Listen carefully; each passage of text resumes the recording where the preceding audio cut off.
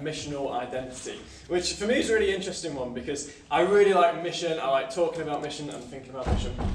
And as a concept, I genuinely believe as a church we should be a completely missional community. But identity for me is something actually much, much harder to think about. I don't know if you've ever thought much about identity. If someone says to you, what is your identity? I mean, does anyone have a good answer for that? What's your identity? No, hands up straight away. It's quite a difficult thing to think about, isn't it? I grew up around, I became a Christian at age 11, so I've been in church long enough to know a lot of you guys that have been in church will have heard probably the phrase like, your identity is in Christ. Hands up for anyone that's heard that. Because I've heard that a lot, and I know that's the good church answer that you give when someone talks about your identity. But I still didn't really, I don't know what that means, your identity is in Christ. And for a long time I was thinking, well, does that mean like, am I not John the youth worker anymore? Am I just John the Christian? What does it mean if my identity is in Christ? It's quite a difficult, complicated, confusing topic, I thought. Because when we think about identity in terms of like world stuff, if you think of identity in government forms, your identity is proven by maybe like showing a passport. You might have to prove your identity when you get a new job. But your passport is a particularly weird way, I think, of doing it, because there's very little information in your passport about you, is there? There's like your name, your date of birth, and then the worst photo of you that's ever been taken in your life. And when I see mine, I think, well, I hope that that's not my identity, because it looks like there's a very heavy weekend, maybe with some drug misuse or something. That's not what I think of as my identity. But when we think about identity, when you meet someone new, for instance, and you want to learn to get to know somebody, you want to find out more about them, what's one of the first things you might say when you meet somebody new? What do you do? What do you do? That was exactly the one that I think about all the time. This morning I asked Gary, what do you do, didn't I? And Gary told me he was a web developer. Was it web developer? It was a web developer. It's one of the but actually, it's not a great way of getting to know someone, is it? It's just saying, what's your job? What is the thing that you do? But really what we kind of mean by that question is like, who are you? Yeah. And as I've been thinking about this preach this week, I've been thinking, well, maybe I should try and stop using that what do you do thing, because it's not a great way of getting to know someone. So I've started twice this week, I've met new people, and I've gone straight in with, who are you? And it does not get a very warm response. It is not a good question. I'm going to go back to what you do, which is what I did this morning. Because it's a bit personal, isn't it? And you don't know, how do you answer, who are you? It's a very, it's an interesting concept that often we don't even know who we are, right? And often we can link who we are with the things that we do. So maybe with job stuff. Because if someone asks me, who are you? Probably one of the first things I'm going to say is I'm a youth worker. If someone asks you, who are you? Mike might say, oh, I do media stuff. You might say, I'm a psychotherapist. I shouldn't, she's my mother-in-law, I shouldn't know that. You might say web developer or teacher or risk something, Matthew? Risk mitigation engineer. He tells me off about risk a lot of the time. I just kind of assume it. But we think about what we do often a lot as kind of as who we are, right? But actually it's probably not the best way to think about who we are, because what if that is taken away from us? What if suddenly you're not a teacher anymore? What if suddenly you're not an engineer anymore? What if suddenly you're not a mother anymore? Or a father or a son? What if you're not the things that you think you are? What if that is taken away suddenly? Do you lose your identity? Because identity isn't really something that can change a lot. When you, even with a passport, when you're proving your identity, you can change your name, but you can't really change your identity. The government's still going to know you are who you were. 10 years ago, I was a drama student. I can now thankfully say I'm not a drama student anymore. I'm not the kind of person that was... has anyone done drama? No, cool. Probably the preconceptions you have of drama students are all absolutely correct. It's a lot of kind of flouncing around and pretending to be a tree, and I remember having to like pretend to be the wind and that sort of thing and feel the energy of the room. In fact, I wanted to share a quick story from that. I remember one particular session where we had done all of our usual drama rubbish, all of the kind of imagine you're in a field. I think we were in this particular session, we were lying in a black room on the floor as our drama teacher was like, imagine you're in your happy place, you're in a meadow or beach or whatever it was. And she went round and put a little pebble on the floor down next to each one of us. She said, right, I want you to pick up your pebble and feel it. So about half the room turned around, including myself, picked up the pebble that was down next to us. The other half of the room still thought this was like an imagination exercise and picked up like an imaginary pebble. And we're kind of feeling it. She was like, no, there's a real pebble on the floor next to you. Pick up your pebble. And I was kind of watching around, and most people had picked up their pebble. I do remember one guy, I could feel the pebble. He was holding this imaginary, like, nothing, but convinced that was what we were doing. But anyway, that got straightened out. What the teacher said was, right, you've got a pebble now. Now I want you to take your pebble away. Get to know your pebble. Understand your pebble's character. Get to know who your pebble is. And then on Friday, you're going to come back and you're going to use your pebble as a script for a performance that you're going to do for the whole class. And as much sense as that's made to you guys was about as much sense as that made to me. I didn't know what we were supposed to do. I thought the teacher had lost her mind. Obviously, I just put my pebble in my bag and didn't really think about it again for the rest of the week. But then when we got back on the Friday, the teacher was like, right, pebbles out, guys. We're going to do your pebble performances. I had nothing. I had not thought about it for a week. I was struggling. I had no idea what I was supposed to do. I went and got my pebble out of my bag, because luckily that was still there. And I was watching as she started calling out names, and people were going up onto the stage and doing their pebble performances. And some people were rolling around on the floor, and some people are very active pebbles, apparently. They were kind of dancing and doing kind of drama dances and things. And the whole time, I wasn't watching any of it, and I was thinking, what the heck am I supposed to do? She's going to call out my name in a couple of minutes, and I'm going to have to get up there in front of 20 people and perform a pebble performance. And she did call my name, and on the way up to the stage, I was just holding my pebbles thinking, what do I do? Come on, pebble, give me something, give me everything. And it didn't, because it was a pebble. And I got onto the stage, and I was staring at it, and I just put it down on the floor, terrified, still nothing in my head, and I just stared at the pebble, hoping that something would come to me.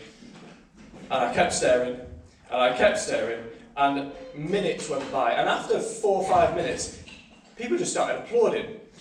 And they thought that was the performance. And I remember my teacher saying, that was fantastic, John, I got a real sense of isolation from your pebble. You've really got to know your pebble. You've really understood the assignment there. I love the little movements. I did nothing.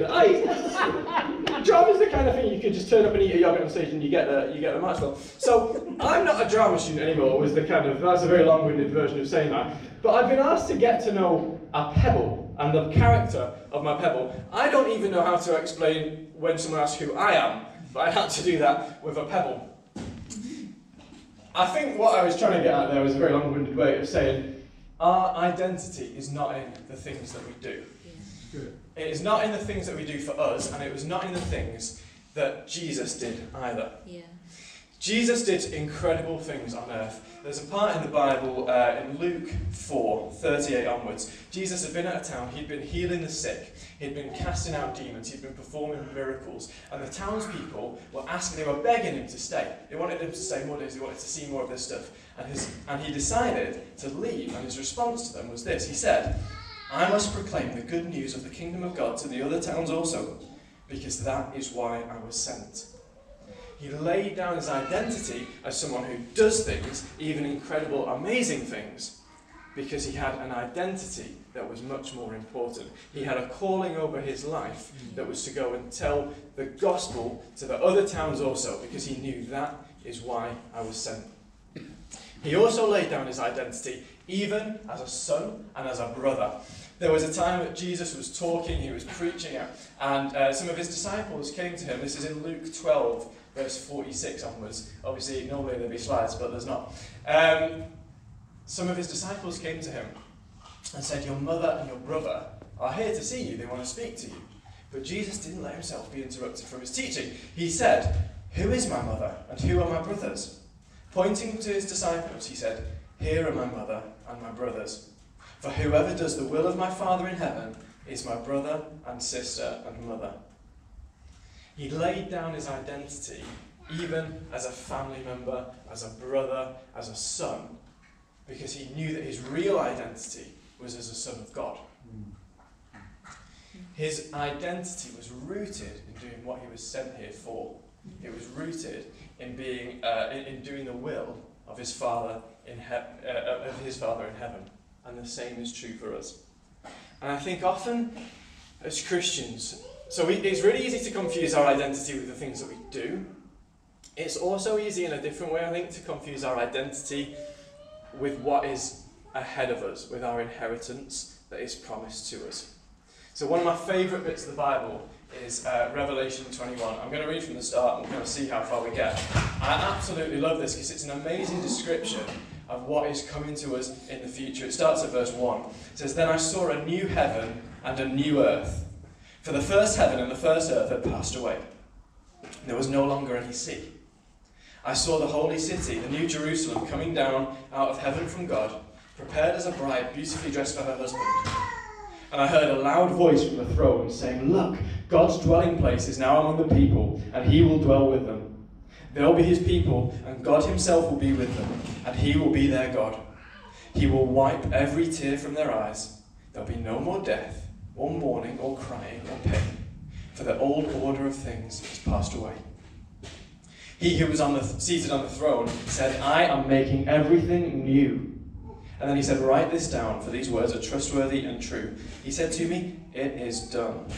I am the Alpha and the Omega, the beginning and the end. To the thirsty I will give water without cost from the spring of life. Those who are victorious will inherit all this, and I will be their God, and they will be my children.'"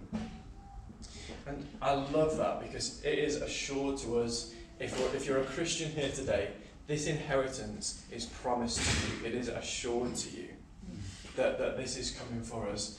And there will come a time that there will be no more crying or mourning or pain or death. And that God himself, what I love about that is God himself wipes away the tears from our eyes. He takes personal responsibility for everything that has ever hurt us. And he himself will say, "It is okay." But it's really easy, I think, to trick ourselves into thinking that inheritance that we will get is what we should get now. And we can kind of have an identity of we're here on earth to be blessed and to be happy and to not cry and to not be in pain and to not mourn and to not suffer. And actually, that isn't true at all. It can lead to people... when our identity is linked up with our inheritance, it can shake our faith when the reality of our circumstances doesn't match up to that. And we can say, why am I suffering? Why am I sick and I'm praying and I'm not being healed? Why do things hurt? Why did my mum die young in such a cruel way? And people leave their faith over that stuff. Because we mix up having our identity in Christ, which is good and right and true, and we can kind of get our identity and our inheritance.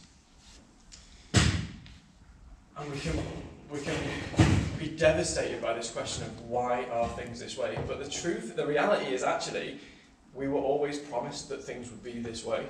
And the Bible is full of promises that things are going to be hard.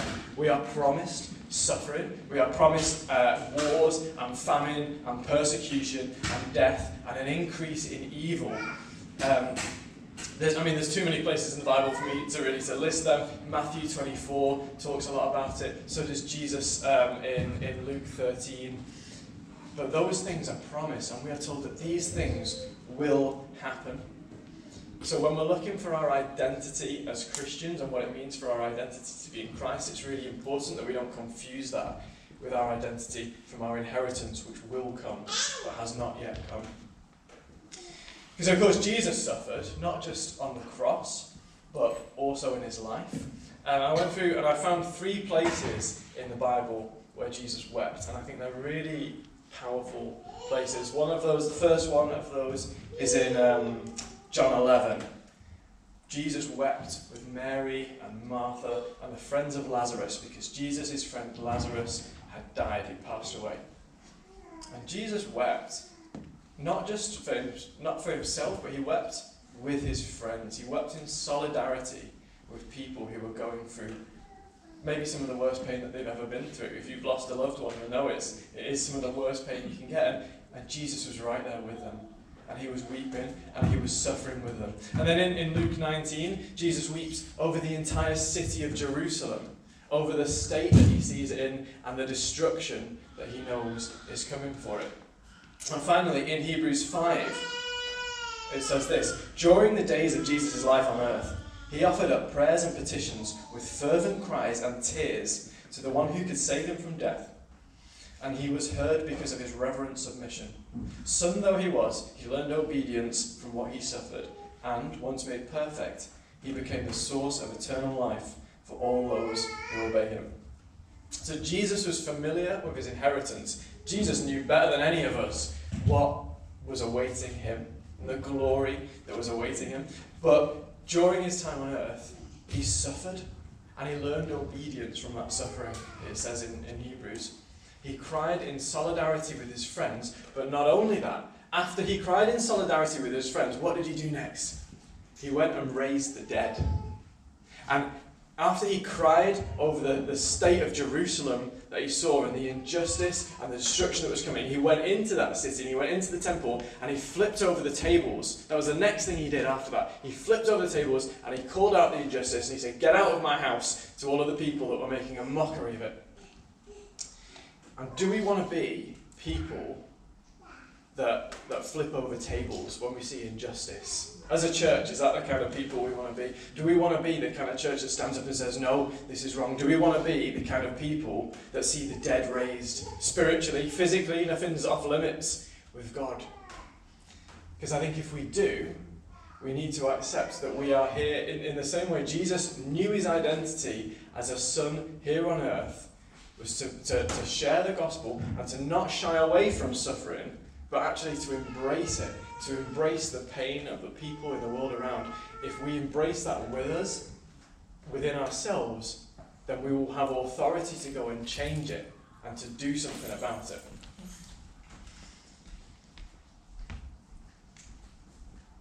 I think when we think of the inheritance that we get, we can rest assured knowing that rescue is coming, but our identity now is not to be people that are rescued from the world. It's to be people who are sent by God to the world with a message of hope stronger than anything this world has ever seen. We share that with the world.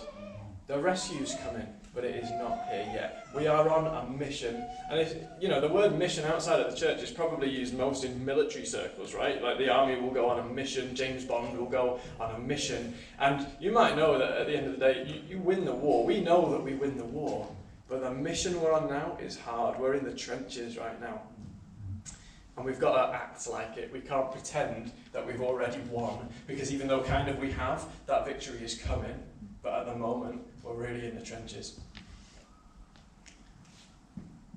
I think we must lay down our desire for comfort if we want to see God move.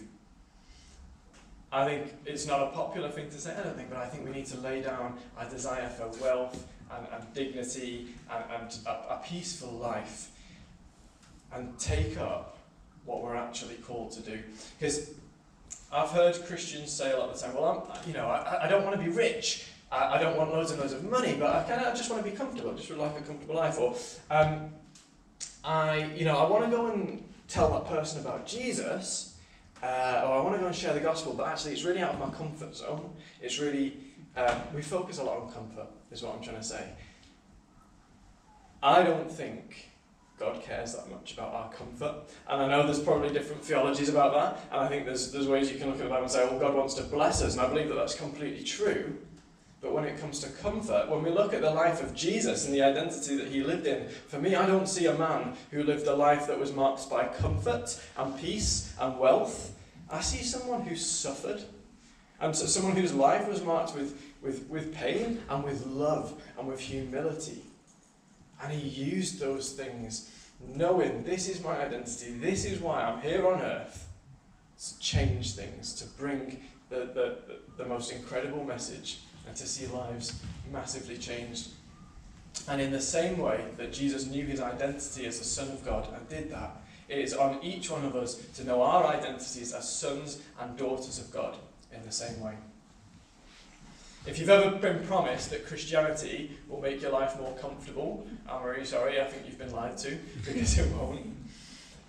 In fact, I think Christianity will probably make your life a lot more uncomfortable if you really get the identity of what it's really calling you to do. But isn't that kind of okay? Haven't we found something better than comfort, right? Something better than wealth and dignity. I was prepared to lose all of my dignity over a pedal as a drama student, right? If I could do that, shouldn't it be okay for us to say, actually, I'm not going to worry what people think about me when I go and share the gospel, or when I go and offer to pray for somebody, or when I show love, right? Because we've found something so much better. We've got that inheritance that is coming. But if we want to really get the fullness of it, if we want to live our lives now truly in the identity that God has given to us, I think actually it takes action. So it's easy to kind of get distracted by the things that we do, by the job stuff that I mentioned about before. Often that's one of the main things in life, right? But also the other stuff, the setting up the chairs at church, and the worship band stuff, and the making the teas and coffees, and the kids work, and I'm a youth worker. It can be really easy for me to get distracted by the youth work, and I can identify myself as, I'm a youth worker. But actually, even that stuff, it's things, and it's not our identity. Your identity isn't as someone that sets up the chairs at church or sings in the worship band. And my identity is not as a youth worker. My identity is as a son of God who is on a mission to change the world through the gospel message that is given to me. Now, maybe some of that can be done through the worship and the chairs and the teas and coffees and the youth work and the kids work and everything else good that we do, but that is not the only thing. Because again, if that was taken away from you, then what? What is left? If I couldn't be a youth worker anymore, does that mean my life is over? No, absolutely not, because I'm still a son of God, no matter what happens to me. No matter the circumstances, I'm still a son of God, and I'm still on the same mission. And the same is completely true for every one of you. I started off by saying that our identity isn't in what we do, and I completely mean that, and I'm going to stick with that. But I'm going to add to it that although our identity isn't in what we do, I think what we do can define how obedient we are in our identity. Because we can be disobedient in our identity. We can walk away from the identity that God has, or we cannot live in the fullness of this identity that God has given to us. But as Jesus stuck to his identity, he didn't get distracted by the things that he did, but he lived in obedience. There is a calling on every single one of our lives to live in obedience to God, to not get caught up in the things, to not get caught up in the idea that life should be perfect now, because we know that one day it will be, to not find our identity from the stuff that we do and let that be so consuming to us, our family life, our work life, our hobbies, our friends, the things that other people have said about us, good or bad, to not get so caught up in that we miss the actual mission that God has sent us here to be, our actual real identities. And it's not comfortable, and it's not easy, but I promise you God uses it.